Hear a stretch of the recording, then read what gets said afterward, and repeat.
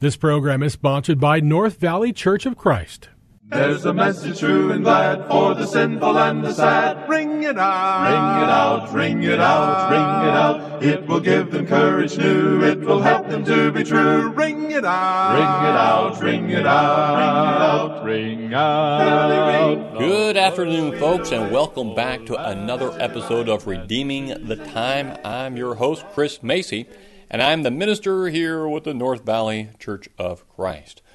Well, man, crazy few days. Everyone's watching the news, wondering, will Elon Musk buy Twitter? And of course he did. We found out he bought it. He now officially owns Twitter. And, man, I agree with him and many other people that Twitter is a place where we have public discourse, and it should be open. Now, should there be some people who are banned from such places? Well, yeah, those who advocate real violence. And you may not agree with me on this next point, but hear me out first. I do not think that there should be a ban on hate speech. Okay? Now, there is a fine line there, I think. Well, maybe not a fine line, but there is a point where you can take hate speech too far, where that's all you do, and you're just, everywhere a particular person goes, you're there just reaming this guy, and there's a clear evidence that you've gone overboard. Then that should be looked at. But there should be nothing wrong with hate speech. Here's why. As soon as you say, well, you should ban speech that hates on Christians. How about that, since we're all Christians? You should ban speech against Christians, or ban hate speech against homosexuals, or ban hate speech against the Muslims. Well, where does it end? What if someone hates me, or hates Joe Biden, or hates Donald Trump? Should they be banned? Let's take those two. Hates Joe Biden or hates Donald Trump. Let's say you ban people who hate those two. That pretty much takes everyone in the world out, right? So what's the standard there? If you hate something and you hate something, fine. If you want to post about that, okay, whatever. If you take it too far, well, all right, take a look at that. But then when you get to the point of violence, that you want to have violence, then that should be banned. Don't let violent people onto the platforms. I'm okay with that. But as far as anything else, have discussions. Don't follow them if you don't like them. You can block them, anyone you want, and things of that nature. And with that in mind, I want to talk about contagious attitudes. Contagious attitudes. I see this everywhere, on both sides of the political aisle, on both sides of all over the place, just everywhere, where people are more and more folks are not thinking for themselves, but going into a group think. You know what I mean? Group think. And that's always been the case, and it always will be the case. But we choose what we take.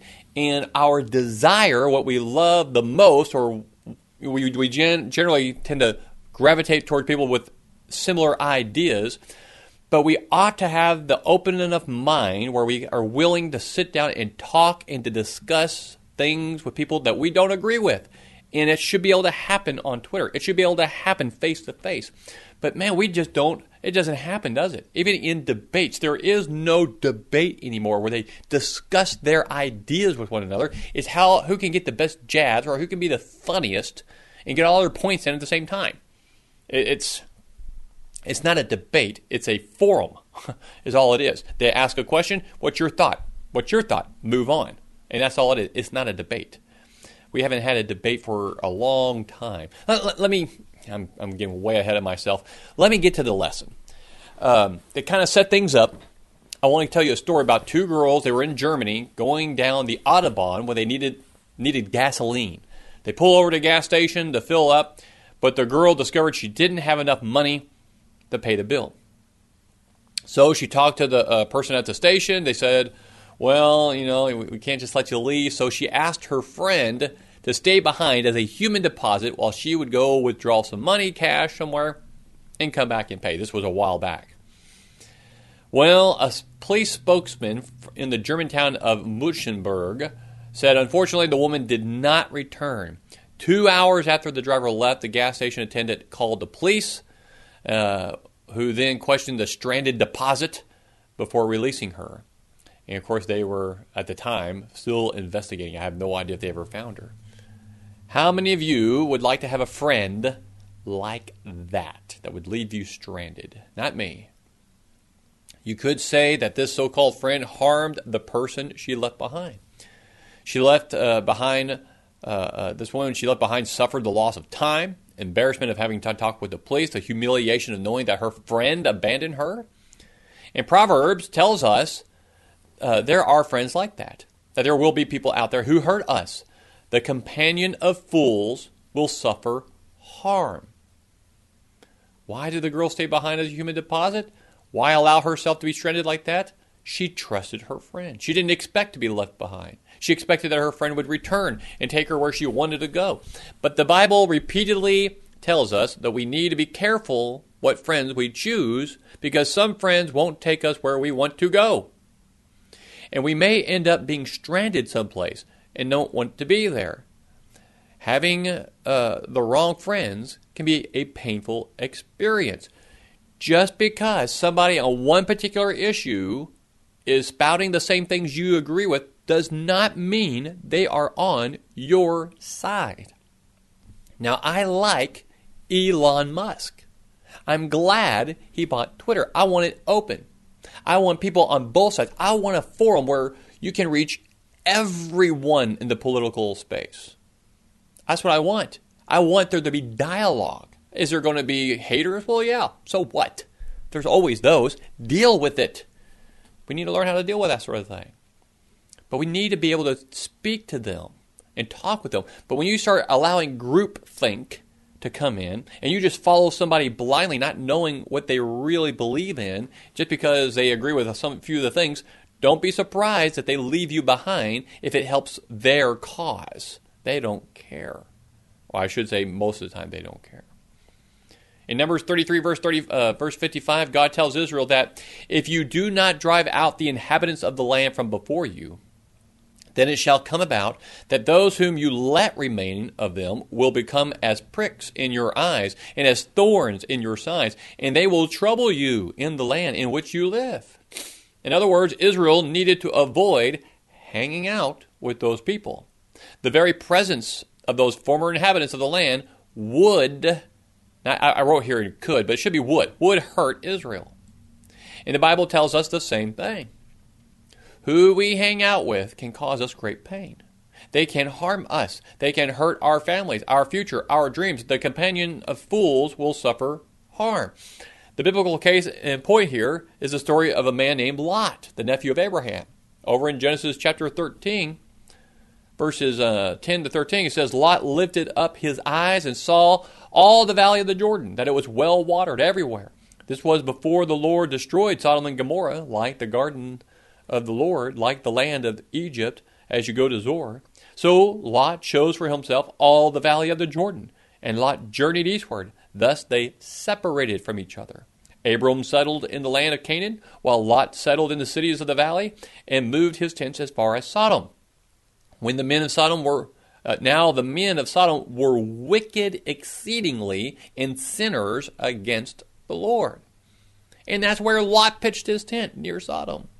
Not a good place to live. Wicked city, full of sin. So why would he do that? It was a beautiful neighborhood. All the bushes were trimmed. The houses were nicely painted. The gardens were beautiful. It seemed like a good place to raise a family. Sometime later, in Genesis 14:12, we're told that Lot was living in Sodom. So first he pitched his tents near Sodom, and now he moved into town. And then, later on, in chapter 19, verse 1, we're told when the angel of God came to warn Lot to flee the city of coming judgment, where was he? He was sitting in the gates. Who would ordinarily sit in the gateway of a city? The elders of the city, men of prominence of the community to judge. Now, it told us there that it seems to me that he was there to warn people. In fact, actually, let me get over there in my Bible real quick and read that. Now 2 angels came to Sodom in the evening as Lot was sitting in the gate of Sodom. When Lot saw them, he rose to meet them and bowed down with his face to the ground. Now, this was in the evening. Now, a lot of times we think maybe he's there as a judge. Maybe he is, and it seems like it. But it also seems like Lot's there to warn people about what kind of city they're coming into. So these were men who, here's Lot, trying to do the right thing. First, he pitches his tent near Sodom. Then he moves into the city. Now he seems to be doing things, working in the city. But I cannot believe he would live there. A leader, it seems like, in a sin-filled, wicked city. I think he's trying to do the right thing in Sodom. We see in other passages, but that's another study. But my point is, don't draw near to people like that. And we know. Does that mean we should not be near any sinners at all? We'll get to that if we've got time. I'm already 11 minutes in. But 2 Peter chapter 2, verse 7 tells us that Lot was a righteous man. But he'd been drawn into a wicked city. After a while, the immorality and the unrighteousness of his companions began to warp his righteousness and damage his family. Chapter 19 tells us that when the men of the town realized Lot had male guests at his home, that would be the angels, they surrounded his house and demanded Lot allow them to have homosexual relations with them. But he tried to protect them. And what do you think he did? He offered the crowd his daughters instead. Unbelievable. But the angels convinced Lot and his family to flee the city, but warned them not to turn around, not to look back. Guess who would not come with him? His sons-in-laws. Son-in-laws would not go. They wouldn't go. And so they leave. Warned not to turn around. What does Lot's wife do? She turned around and looked back. She gets turned into a pillar of salt. She had grown so attached to her home that she just couldn't help herself. And then Lot and his daughters flee to the hills around the city. When the daughters realized their prospects of finding a husband have gone up in flames, along with the burning city, they thought they were the only people left in the world.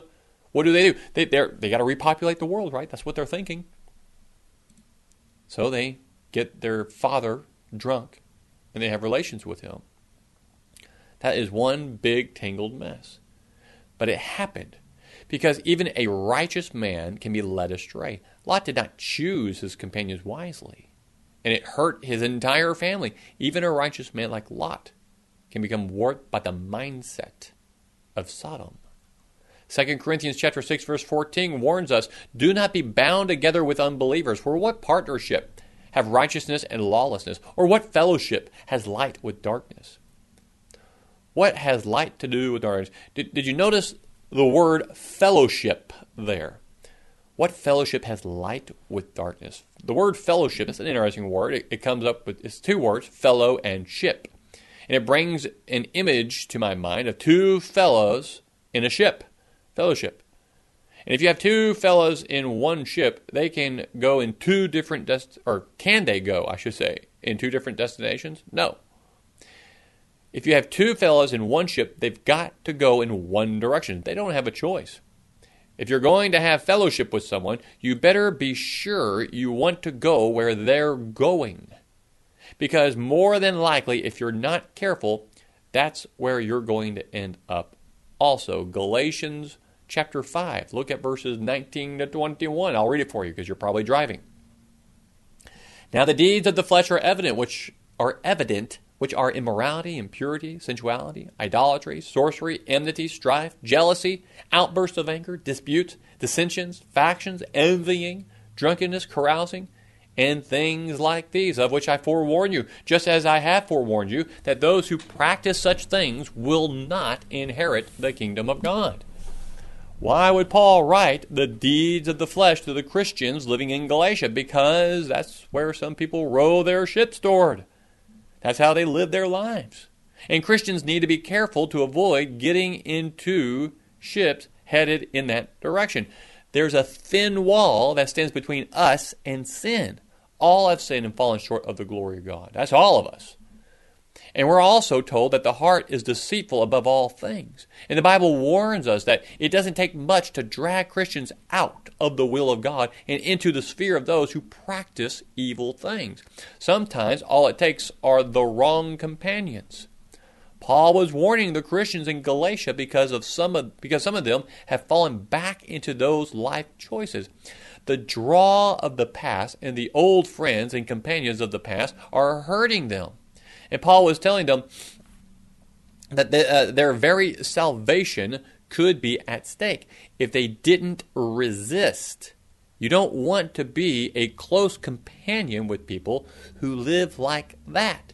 You don't want to be hanging out with certain kinds of people because their life choices will have an effect on you. On the one hand, the first part of Proverbs 13:20 says, "He who walks with wise men will be wise." If you have fellowship with these people, then you end up being like them. If you want to be wise, hang out with wise people. Learn from them. On the other hand, the Bible warns us that hanging around with with other kinds of folks has a negative effect. Proverbs 22, verses 24 and 25. Do not associate with a man given to anger, or go with a hot-tempered man, or you will learn his ways and find a snare for yourself. If you hang around angry people, you risk learning and engrafting their anger into your own life. Who you hang out with affects how you think and how you act. And it's not just the Bible that tells us that. Not that long ago, there was a study at Brown University, and the researchers said there that their research suggested that divorce is contagious. Do you know that? They found that the divorce of a friend or loved one increases your chances of getting divorced too. That's insane. The study conducted in Framingham, Massachusetts, I think, found that 75% of participants were more likely to get divorced if a friend was divorced. 33% were more likely to end their marriage even if a friend or a friend got divorced. Researchers called the phenomenon social contagion, the spread of information, attitudes, and behavior through friends, family, and social workers. Psychotherapist Tilia Filippellia, I think, I probably butchered that last name, does not necessarily agree that divorce itself is contagious, but she said that emotions associated with divorce can be. Emotions are contagious. That is so true. That is so true. She says emotions are contagious.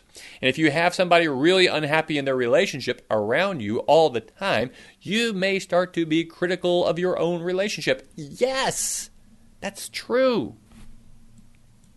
Repeatedly, the Bible warns us against spending time with the wrong folks. 1 Corinthians 15:33, do not be deceived. Bad company corrupts good morals. Now, that doesn't mean that you cannot have non-Christian friends. Let me say that again. It does not mean you cannot have non-Christian friends. It means if they're going to be your friends, you've got to be careful they don't steer the boat. And that's a real danger. Most people are rowing the direction they are rowing because they're convinced that that is the right way to go. And if you get in their boat, they'll try to make sure you go where they go. After all, if they didn't think it was right, they wouldn't be rowing that way themselves. You've got to be careful who you choose for friends, because they will try to steer the boat. I want to get on a little excursus here again, getting back to the election of Donald Trump and Joe Biden. In the beginning, I was on the bandwagon that was a stolen election. I'm beginning to drift away from that because I don't see it. Was there nefarious things? Yes. Was it illegal things? I don't know. Because of the way our laws are written. Was it unethical? Absolutely. There were definitely 100% unethical things happening But I can't say they were illegal, unfortunately. But a lot of people voted for Joe Biden only because they didn't like Donald Trump. Or they didn't vote at all. And now we got Joe Biden. And things are going really bad. Probably shouldn't get political, but it's the truth. And if you don't see that the country is moving in absolutely the worst possible direction, then I don't know what to tell you. I'm not telling you to go vote for Donald Trump. I'm just telling you that Joe Biden and his staff, they've created these problems. They've created it. And they're trying to open up the southern border even more. It's ridiculous. I don't understand. It's like they're trying to destroy the country. I'm not saying they're trying. That's their goal. But boy, that's where they're moving their boat into that direction. You know, I had a young girl. This wasn't for me, but this was a story told to me. He had a young girl tell this fella that they had a friend who was a Christian that they were seeking advice from. And the advice from the friend that they got, the advice they got, didn't sound quite right. So she asked, how do you know they're a Christian? Do they go to church? The girl said no. Or the guy asked her this. The girl said no. But they read their Bible all the time. They just don't think they have to go to church to be a Christian. So essentially, this friend didn't go to church because they didn't think it was all that important. When I say church, I mean the worship service. If somebody tells me that they are a Christian, that they love Jesus, but they don't want to go to the worship service, automatically red flags. Red flags. Ephesians 5:25 says, husbands, love your wives just as Christ loved the church and gave himself up for her. And this guy wants to tell me they love Jesus, but he doesn't love the church. I don't think so. This guy is either deceived or he's trying to deceive me. Either way, I don't want this man trying to steer my boat. If I'm going to have close friends, if I'm going to have friends I spend most of my time with, if I'm going to have friends who I'm going to allow to shape and mold who I am, then I want friends who will steer my boat toward Jesus and the things that he loves, like the church, purity in my life, dedication to God and family, living as man and woman of God, standing up for biblical righteousness. Those are the kind of friends I want. Because if I associate too closely with the people who don't share those values, I'll end up going to places I don't really want to go. But going back to Twitter, I'm on there. Sometimes I have discussions with people on there. And I know there's people out there who hate Trump, and they're my friends, and that's okay. I have some friends here in their congregation who I know don't agree with me on everything I preach, but they are always kind. And they're always gentle and loving toward me. And they keep coming, even though we have a disagreement about the Spirit. And I know they don't agree with me. I can tell when I bring it up. But they still love me, and I still love them. And I know we don't agree on everything politically. But we can have great conversations. We have had good conversations. And I have other friends like that. Unfortunately, there's not very many like that on either side. Whether you're conservative or liberal, Republican or Democrat, it doesn't matter. And it's not about that. It's about mindsets. We don't have real discussions and debates anymore. We have my way or the highway. You get in my boat, you're going this way. That's the way a lot of people are. It shouldn't be like that. Proverbs 12:26 tells us, the righteous is a guide to his neighbor, but the way of the wicked leads them astray. If you live your life right and you want to please God, you have to be careful about who you choose as friends. Okay. You know, as I think about this, a lot of times we don't choose our friends. Friends are often people that we kind of fall in with. We don't so much choose them as we end up spending time with them at common activities. We might bowl with them or attend the same activities with them or take our kids, our grandkids to the same activities. We kind of bump into people like that, right? So we find we like them and we want to spend time with them, and there's nothing technically wrong with that. That's how you increase your sphere of influence. That's how you meet people and how you begin to find folks you can introduce your real big friend, Jesus, with. But then I got thinking about the kind of people Jesus spent his time with. He spent his time with the 12 closest friends and disciples. He also spent time with people that I just told you we shouldn't spend time with: sinners, tax collectors, prostitutes, general losers in life. But he never just happened to fall into relationships. Those people became Jesus' acquaintances and ultimately his friends, but they never steered the boat. And if they tried to steer it away from Jesus, then off they went, and Jesus did not change his direction. And I have some examples on that. I got about a minute. The crippled man in John chapter 5. Some folks weren't happy that Jesus had healed that man on the Sabbath. But the healed man stood up for Jesus. He didn't back down when they criticized Jesus, what he had done. But when Jesus met him later on that day, these were Jesus' words to him. He said, quote, in John 5:14, "Afterward, Jesus found him in the temple and said to him, 'Behold, you have become well. Do not sin anymore, so that nothing worse happens to you.'" This man had stood up for Jesus. He literally had become Jesus' friend. But Jesus says to him, quit doing what you're doing. Stop sinning, because if you don't, things will get worse. And there's more to that. I wish I could get into it. It wasn't his actions or the fact that he was sick that made him, it wasn't his sins that made him as sick the way he was. He was talking about something different. I don't have time. But next week, I'm finishing up this lesson, and we'll dive more into this. Our time's coming to an end. Thank you for being with me. Think through these things. And it's okay to have a differing opinion.